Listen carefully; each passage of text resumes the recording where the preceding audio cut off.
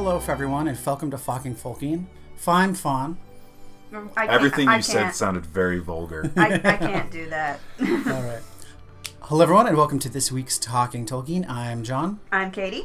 And I'm Glorfindel. And this week we are talking about Chapter 12 of Book 1 of the Fellowship of the Ring, Flight to the Ford. Right, and also we should note that this is Episode 9 of The Lord of the Rings.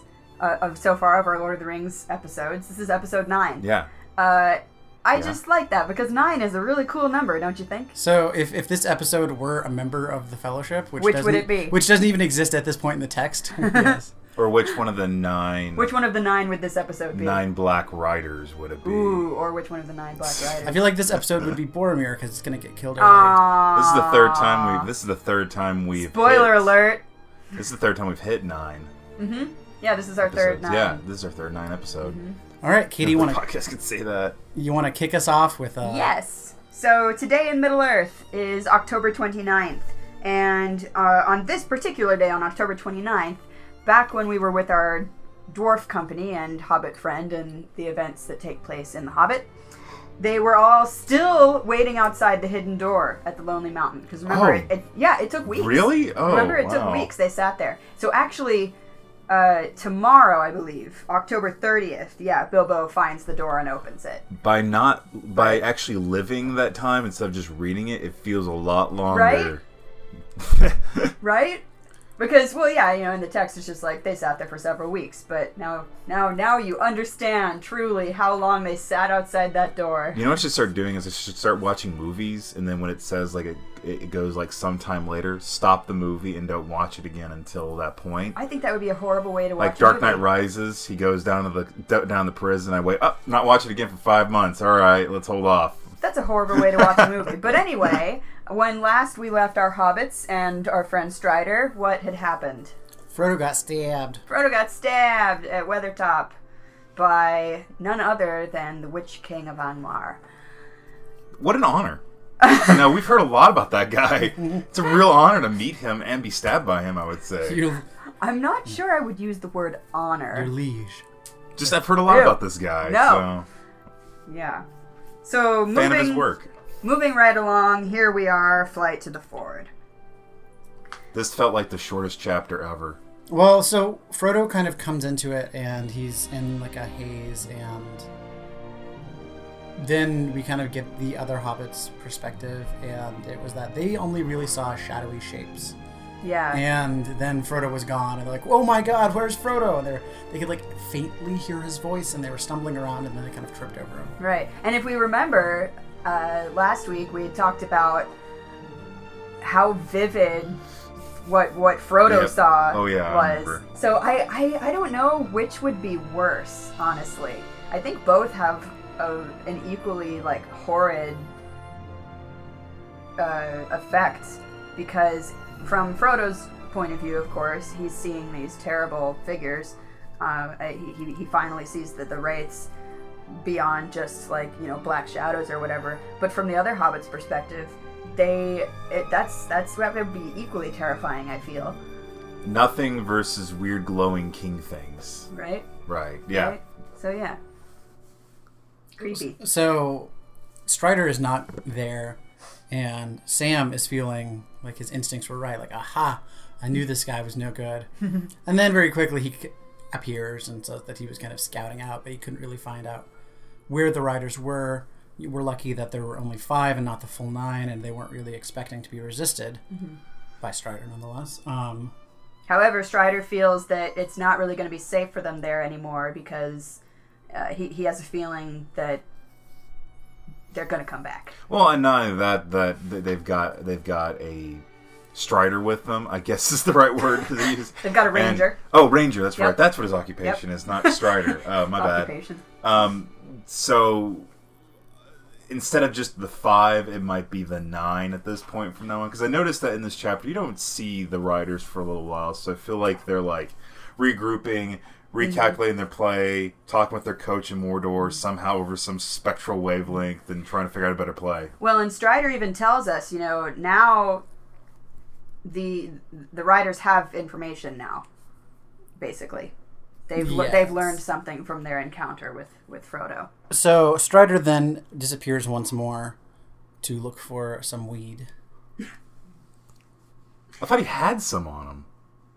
Didn't he have to go back and look again? Or? Yeah, well, so Strider actually, he comes back and so he basically knows that Frodo has been mortally wounded. By a blade that he shows them this blade, yeah. And then it just like dissolves into the air. Like he just like he's like, look at this thing.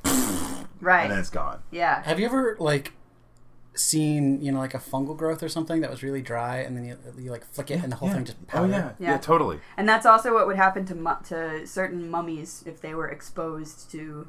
That's just what I'm imagining. Right? Just. Fun fact: there were so many not Muppets. There were so many mummies in the like late 18th and early 19th century that they ground a bunch of them up and used them as a pigment. You could actually buy mummy paint. Huh.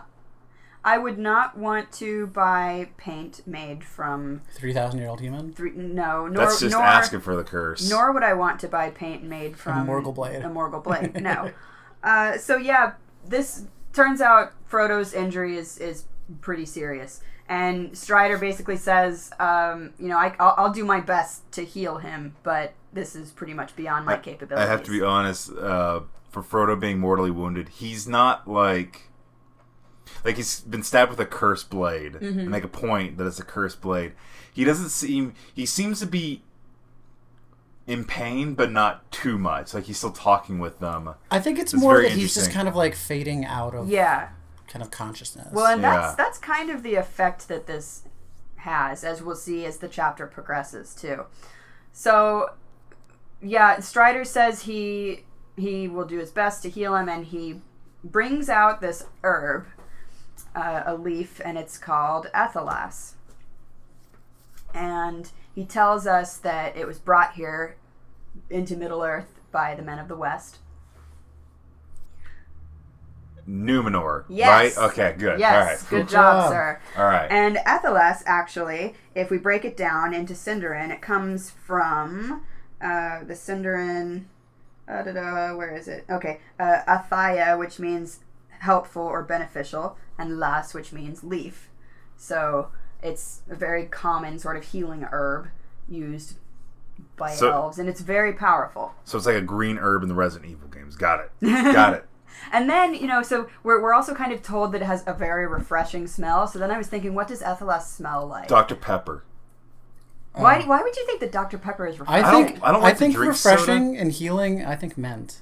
Yeah, I was thinking kind of, what do we think of when we think of like a medicinal sort of herb? And I'm thinking like eucalyptus almost. Yeah, Juniper. Something a little effervescent. Something, yeah. Okay, yeah. But it's just something like bright and light and... I don't know why I went to... like medicinal. I don't like soda, but for some reason I'm craving a Dr. Pepper right now. So, Chase believes Athelas smells like Dr. Pepper. I'm going to stick with that. There we go. Man, now I just want to like a nice cup of mint tea. Ooh. Mint Dr. Pepper. Oh, that sounds nasty. So, we're told that this is a pretty powerful herb. However, it's still really no match for Frodo's wound. And Strider basically says, I'll do what I can, but this is beyond my capabilities. He's got to go to Rivendell. Yeah, we need to get to Rivendell. As fast as possible. So then, 15 days later... Well, no. So they set off, and they have redistributed the pack amongst themselves so that Frodo can ride astride Bill, the pony. Which I don't guess we know that he's called Bill the Pony right now. He's still just Bill's pony. He's just, Bill's That's pony. Bill's pony. But it says that... even though his work is probably harder than it ever was in Bree, he's a lot more happy and kind of spry, and he's looking more and more like round and full as a pony. I love that so much. Ponies are happier when they're on adventures. Right? And I also liked how it was... The pony had already especially taken to Sam, because Sam is especially kind to him. And they all are. They're far more kind to him than Bill was, Bill Fernie. And this is another reason why... I adore Tolkien so much, because he really loved horses, and you don't say. Well, he was bit by a horse when he was 13. No, but yeah, I just get very happy when we hear how the ponies are doing. Well, I mean, we've had Fatty Lumpkin, the previous Right. ponies they've had. We've Now had Mary's Bill's ponies, pony. and now Bill's pony. Now Bill's yeah. ponies. Now Bill's pony. But so anyway, now, the Bill's pony is carrying Mr. Frodo, and they're going along, and Frodo kind of starts to feel like he has this strange haze over him, and his strength is kind of waning. Always, for some reason, my brain went to almost like a hangover. But a hangover where you were drinking with a lot of people who really like to smoke. I was thinking more of like he had cataracts. We all went to very different places. Well, it talks about a haze and him not being able to see, and that's kind of the definition of a cataract. I can't see when I'm in a hangover. Well, that's because your glasses got so smudged the night Oh, before. yeah, that's right. Oh, yeah, because Somehow that always happens when I have a night out. Like, my glasses are just horribly smudged the next day. Well, so anyway, they're heading south, and, there's several days of journeying. I thought they were going east. Well, they have to head south, though, and they're, Yeah. again, like, Strider's trying to get them cutting through to get them as fast Oh, as yeah, they because there can was, like, through. this loop north in the Yeah. road, and then... Yeah. They're basically hitting the road and then cutting across and then hitting the road again, because, yeah. So it's... They eventually get to where they can see two rivers, and Strider basically tells them there's one way to cross this river. Hopefully the bridge will not be taken and we'll be able to cross it. And then I don't even want to think about the river Bruinen, which flows into Rivendell. We're going to have to cross that bridge, when we get there. So they continue on, and finally, the next day they finally meet the road, and so they've been on the road again for like 7 days at this point.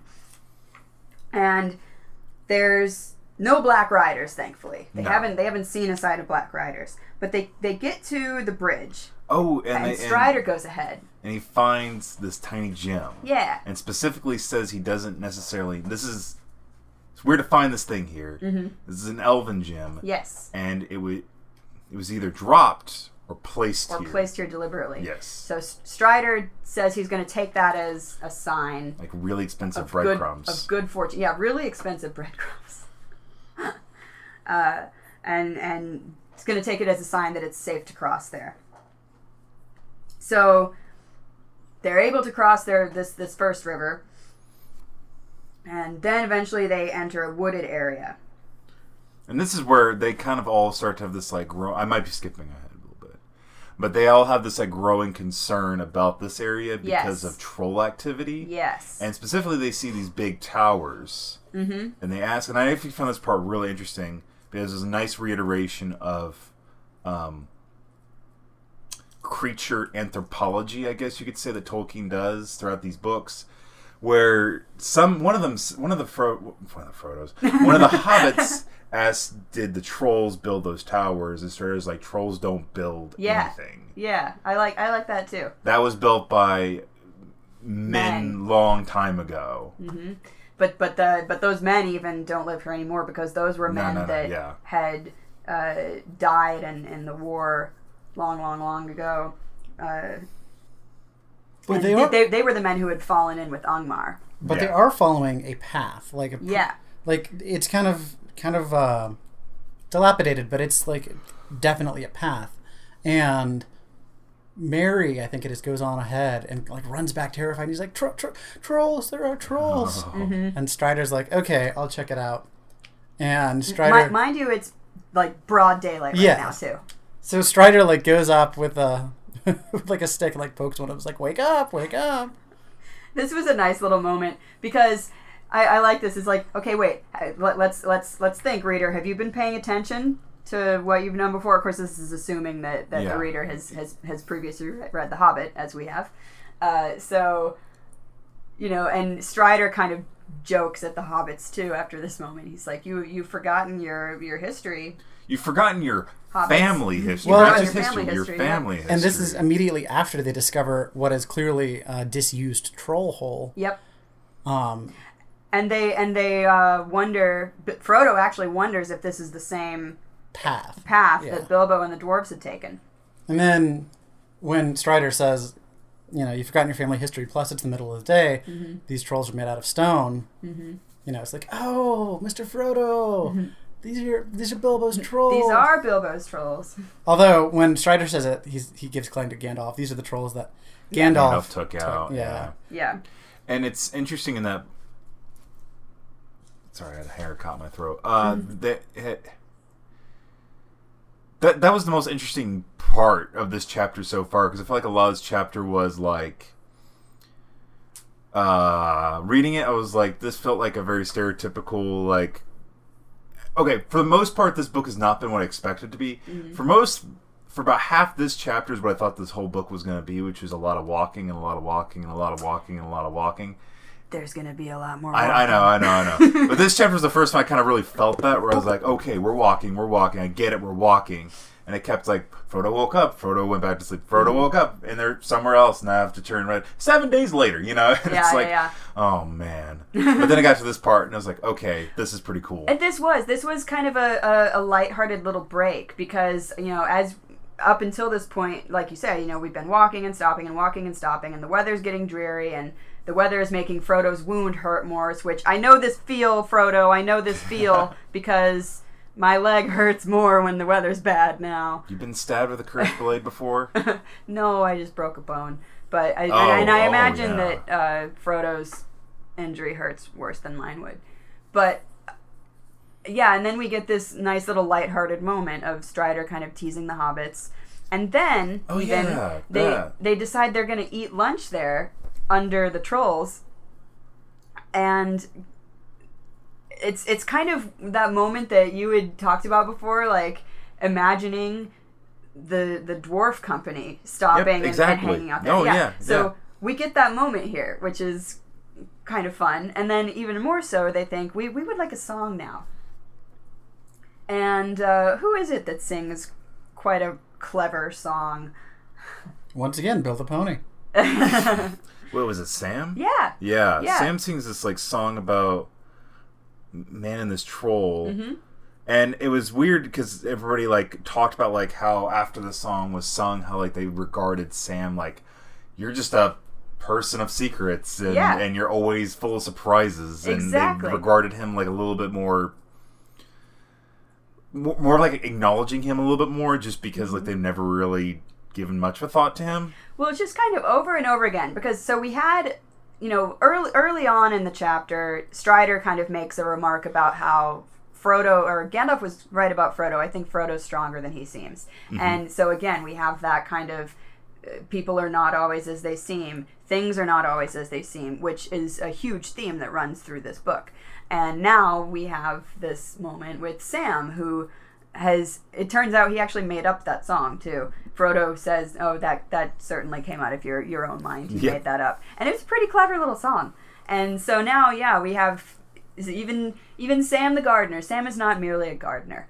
And then, as they're heading off, oh wait, well, I forgot my favorite detail, which is that there's a bird's nest like built into one of the trolls. Yeah. But then as they're heading off, they see kind of a stone with some dwarf runes on it. Mm-hmm. But it also says secret marks, and I was like, okay, how could you see them if they're secret marks? Well, I think that just means that it was like a code. I know. Anyway, they're like, oh, Mary's like, that must be the stone that marked the treasure that Bilbo and the dwarves buried. Mm-hmm. You think any's left? And Frodo's like, no, Bilbo gave it all away because he felt like it was stolen. Yeah. So then they just kind of keep on trucking, and after they hear a sound that they dread. Yeah, after a couple of hours, they hear horse. That's what horses make, right? And it's a little ominous, and it just like kind of keeps following them for a while. But it doesn't sound quite like the Black Riders. Right. As it gets closer and closer, they hear a faint kind of bell ringing. Yeah.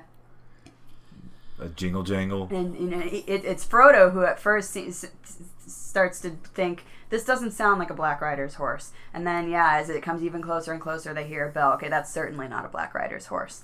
And then they actually see the horse. And again, I got to rave about descriptions of horses, because the description of this horse is pretty great. I love it. It's a white horse. This is like a complete opposite of a black rider we get here. So, keep going. And I know, I just love that, like, so his tack is gleaming. I think it's described as it looks like his tack has starlight on his headstall and stuff like that. Oh, I just love that. And then even we get the description of his rider, whose golden hair is like flowing in the wind as he's sort of like galloping majestically along this road. All I can think of anytime an elf or an elf's horse shows up, it's just rays of light coming out of them. Yeah. People are just like, okay, come on, can you tone it down? I'm trying to talk to you. Don't tone it down. I can't. Bathe me in the glorious light of the elves. And as it turns out, this elf is an elf we know from the Silmarillion. Yeah. Mm-hmm. Glorfindel. So, do we remember Glorfindel? Do we remember what happened with Glorfindel in the Silmarillion? Yeah, Jeff Daniels chose that as his code name in that scene in The Martian. I appreciated that scene so much. I'm going to go ahead and say no. Okay. I know he's important. So, I know when the name popped up, yeah. I was like, oh yes, I know what this is. This is a very peculiar kind of thing within Tolkien's mythos, because, so, Glorfindel was sort of one of Turgon's right-hand men in Gondolin. And you remember, Gondolin was kind of one of the last elven strongholds that fell. That no one could find until they could find it. Right? And if you remember, Glorfindel, he kind of... Basically wrestled a Balrog off a cliff. Yeah, wrestled a Balrog off a cliff and then died. Splat. So, what happens to elves normally when they die? Hold on. I know this one. I know this one. They go to somebody's hall. The halls of... What are you doing? Manos, the Hands of Fate. No, Manos almost, but Mandos. Yeah. But you got I was showing you my hand because I thought Manos. And that's kind of almost a purgatory state, sort of. And then I feel like it's a little more pleasant than purgatory. Well, yeah, it's more pleasant than purgatory, but it's sort of the in between stage. And then they kind of are repurposed into their beautiful bodies. Weapons made out of absinthe. No, but actually, this is why I don't improv. Sort of materialized. Into their bodies in Valinor, right, in the Undying Land. But they're gone from Middle Earth if they die. But Glorfindel was basically... But here we have Glorfindel. Restored for his valiance? Well, see, here's the thing. Tolkien kind of accidentally... I was about to say, this sounds like an accident. We covered this. And sounds like a foul. But I just want to talk about it again because here we are meeting Glorfindel again. But so Tolkien kind of accidentally used the name again, and elves all have unique names. All elves have unique names. And so rather than changing the name, because he had already sort of... The character was embodied with this name. It would suck being like an elf parent. Like you go to the store, you're like, hey, where's the baby's naming dictionary? We got to come up with a new name. No. So, Tolkien didn't want to change the name, so he basically, to reconcile the fact that Glorfindel had died in the events of the Silmarillion, then he basically wrote that Glorfindel was sent back to Middle-earth kind of similarly to the way that the Istari, the wizards, were sent to Middle-earth to kind of be a guide for the people there. And Glorfindel was sent back to Middle-earth like somewhere in the Second Age, I believe. But yeah, so we have an explanation for that. Tolkien, I'm totally there with you. I totally get that feeling. We're like, damn, I really want to.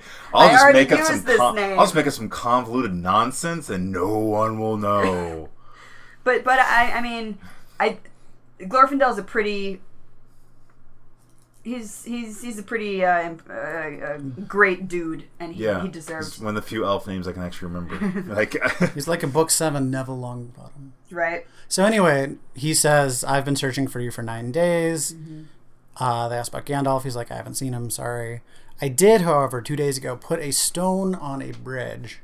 So it turns out that was notice from somebody, from a friend, that the bridge was safe to pass. And Glorfy is like, I've been following y'all's tracks for a while.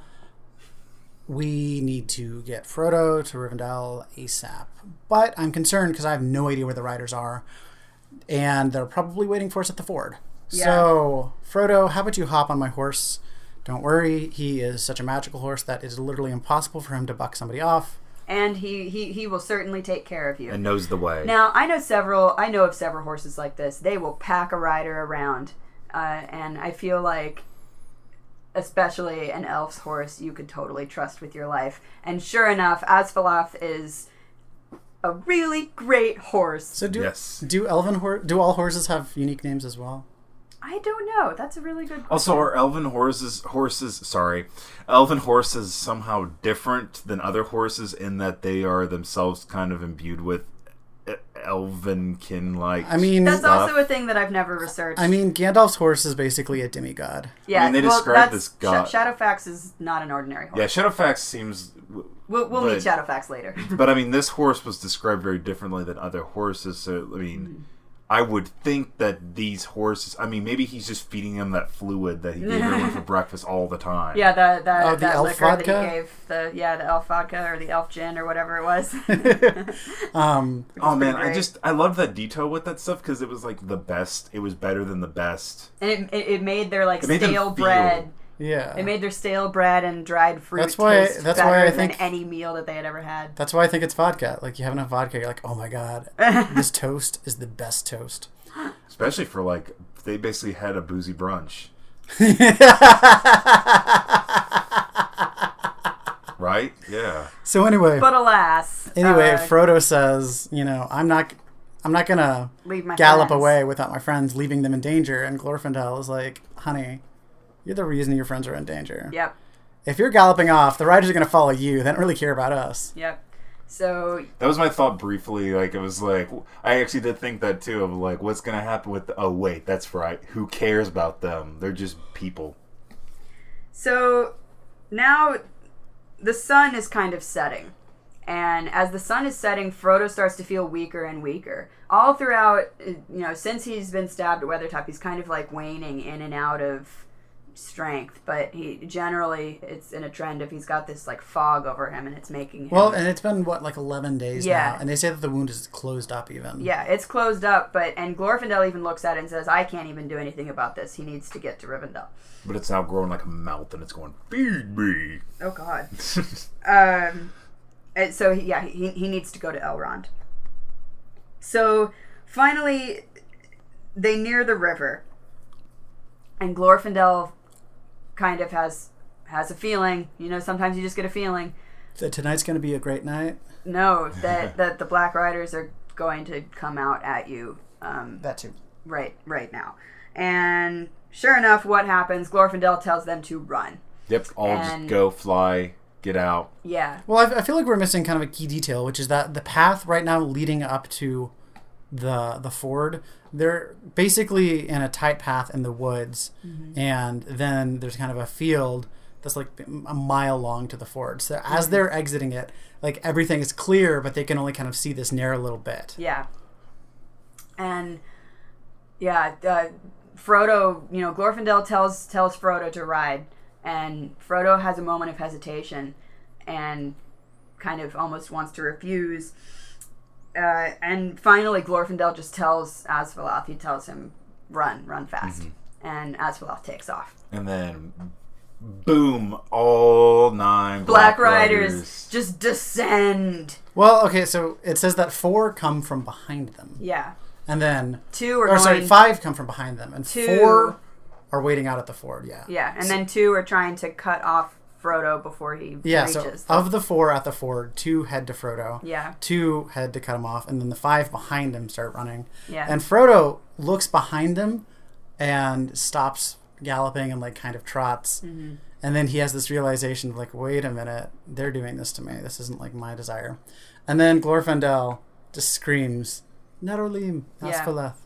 And the horse just bam. The horse takes off. Basically teleports. And the horse just runs right past the riders, like whoosh. Yeah, it's even. I think it said something like Asfaloth runs like 2 feet in front of the 2 riders that were ridiculous. going to. Yeah, It's a super tense moment. So he plunges into the river, and Frodo kind of turns around and stops in the middle of the river and draws his sword. This is passed right before the face of the foremost rider. Yeah, right before the face of the rider. So he draws his sword. And basically Frodo is yelling back at the Black Riders. He's saying, go back to where you came from. It's like trash talking. Yeah. A little smug. Like, what is that? Well, what is that? He doesn't know what's come over Is him. it the wound speaking? I thought it was a little more valiant than trash talking, Chase. No, it was it was Frodo like summoning his courage and saying like, "This is not yours. Like you go back to the land. You of will Mordor." never have me, and Yeah, you will never have the ring. I'm not there yet with Frodo. I'm not there. He's not quite there with me yet. I Maybe don't know, around book 2 of Fellowship of the Ring. For this moment for me is a pretty great moment for Frodo because he's absolutely. Maybe it's one of those things like his internal monologue is he's saying these heroic things, but out on the outside he's so in pain that it's like. Okay, you know, in the first season of Mad Men when Betty Draper just takes the gun and shoots the birds. Yeah. That's this for Frodo. All right. I'm not seeing. Okay, not seeing it, but okay. I think it's a pretty great moment for Frodo. I do too. And so yeah, he tells him go back where you came from, and the rider kind of hisses at him and says, no, we're going to take you. You're coming to Mordor with us. You're coming to Mordor with us. The ring. But the Black Rider's horse is kind of balking at the water, and then Frodo kind of invokes. He invokes Luthien and Elbereth, yeah, and then there's this just absolutely perfect conclusion to this whole standoff.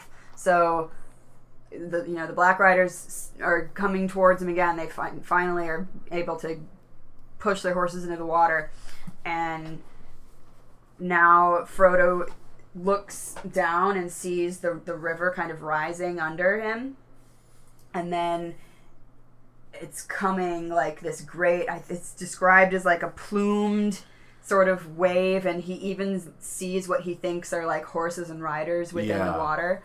There's even like a description of like white flame. Yeah, white flame. Yeah. And what do they do? But they wash away. Well, only 3, because only 3 of them are in the ford. There's 6 that are like behind them, and isn't it Strider and Glorfindel? Or no, it's just Glorfindel kind of comes charging. It's not actually said Glorfindel; it says a white figure. A white figure comes charging and kind of spooks the other horses. Yeah, and the horses jump in and get washed away. Yeah, and this is kind of like the last thing that Frodo sees before he completely loses strength and then the book ends. Passes out once again, and there we are, ending of book 1. Hey guys, I finished another book by Tolkien. I know that one doesn't really count. It's the first 4th. We are book 1 of the Fellowship. We're like a 6th of the way through Lord of the Rings, aren't we? Yeah, I would say a 6th. I mean, maybe not by exact page number, but by book divisions. Let's just we're actually 21% through. My it's super. There are 1,008 pages. I know.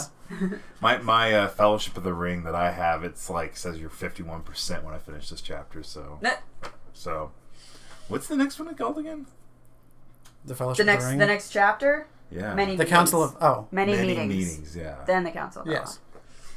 So yeah, this was, this is such a fitting chapter to end the first. The book. podcast on. We're done, guys. Yeah, More we're after this. wrapping up. This is one of those chapters that was like when I was reading it, I didn't get a whole lot from it, but talking with y'all, I got a lot more from it, which has not been the case with this book so far. This book has been like the Fellowship of the Ring, and that like I was reading it and like yeah. This is the first chapter. I was like, okay, like I was not quite. It wasn't quite hidden for me until the end. Because you can't not be moved by the end in some sort of way, but hearing like your dense breakdown of like what I get it, all right. Yeah, I mean that has been the point of this podcast, so I'm glad the payoff is it was a little bit like reading a Silmarillion chapter and then like coming back, it's like, oh, that's what was happening. There are certain things I feel that you need to focus on a little bit to really appreciate it. Silmarillion pop quiz. Who is Maedhros? Maedhros. Yeah, what she said. Hold on. I know. He was one of the House of Feanor that I actually liked. Okay, so I didn't know. All right. Okay, so he was one of the sons of Feanor, of which there are how many? Many. 7. Oh, 7. Okay. And he got tortured pretty badly. What happened? Oh, yeah, that's right. And they sent His arm. He was Yeah. he was hung off the mountain I remember that grizzly by scene. his right arm, and it was Fingolfin, right?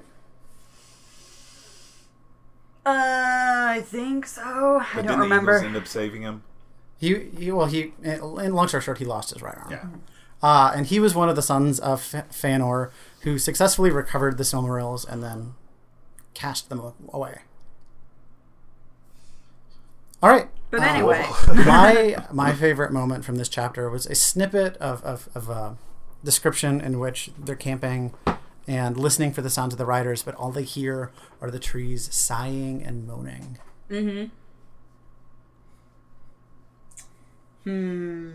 My favorite bit was the bit with when they find the trolls, and I have this new mental image of Strider, and that is, y'all have seen Spy, right? Yes. I have not. Okay, Jason Statham in that movie. Okay, you already know what I'm about to say. Playing a parody of himself? Yeah, is constantly the macho tough guy, but he's always popping up out of literally nowhere, saying an apropos of nothing to do with the situation about how tough he is, and that is my mental image of Strider now. Because he keeps doing that. I just keep imagining him just like them talking, all of a sudden, boom, and just saying all this stuff. It's like, where did you come from? This character literally said, "Nothing kills me. I'm immune to 179 different types of poison. I know because I ingested them all at once when I was deep undercover in an underground poison-ingesting crime ring." Oh, this character in Spy? Yes. Okay. To which Melissa McCarthy replies, "I don't think that's true. Or I don't think that's possible, something." And Okay. then he got his arm ripped off, and then he sewed it back on. You know. I've jumped from a high-rise building using only a raincoat as a parachute and broke both legs upon landing. I still had to pretend I was in a Cirque du Soleil show. Yeah, that's a great movie, and that's a great character. Oh, yeah. She says, "I don't know that that's possible. I mean, medically." What? During the threat of an assassination attempt, I appeared convincingly in front of Congress as Barack Obama. Okay. Sorry. Go ahead.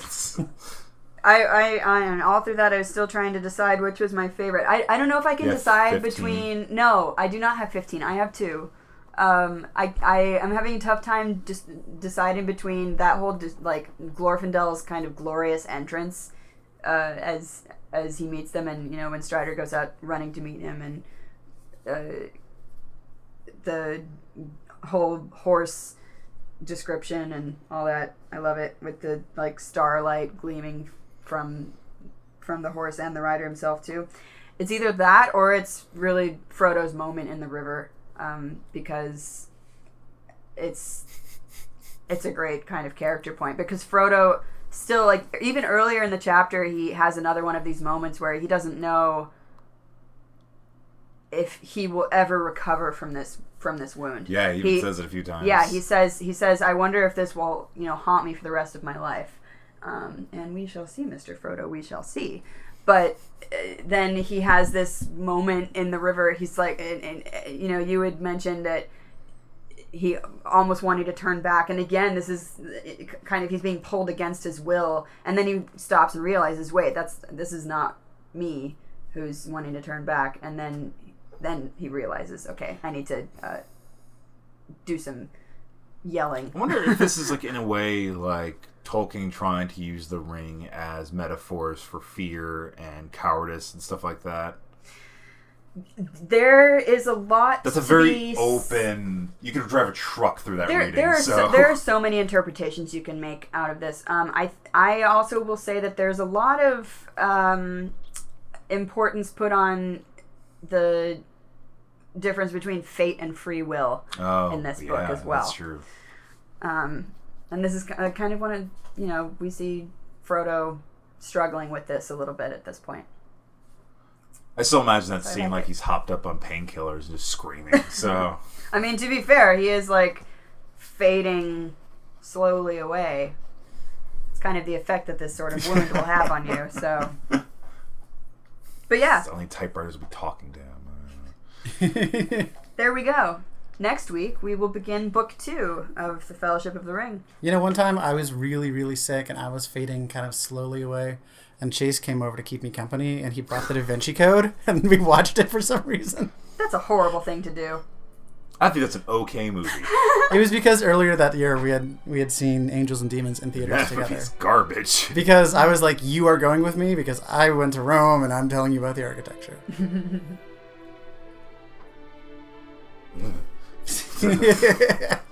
Thank you for listening, everyone. I am renowned Harvard symbologist Robert Langdon. I'm Asfaloth. You're the horse? Yes, You're the horse. I want to be that You wanna shiny be the- pony. Okay. He's very shiny and awesome. And this is my associate, Walter Sobchak. Yes. I was about to say Radar from MASH, but that would have been too random, so... Thank you for listening to Talking Tolkien. You can find us online at talkingtolkien.com, and you can send us an email to theprofessor@talkingtolkien.com. We are also Talking Tolkien on Facebook, Twitter, iTunes, and Stitcher. If you're an iTunes subscriber and you like what you hear, please be sure to give us a rating and review. We also have a Patreon account where you can donate as little as $1 per month to help us grow our podcast and help with expenses such as microphones and server space. Every little bit is appreciated.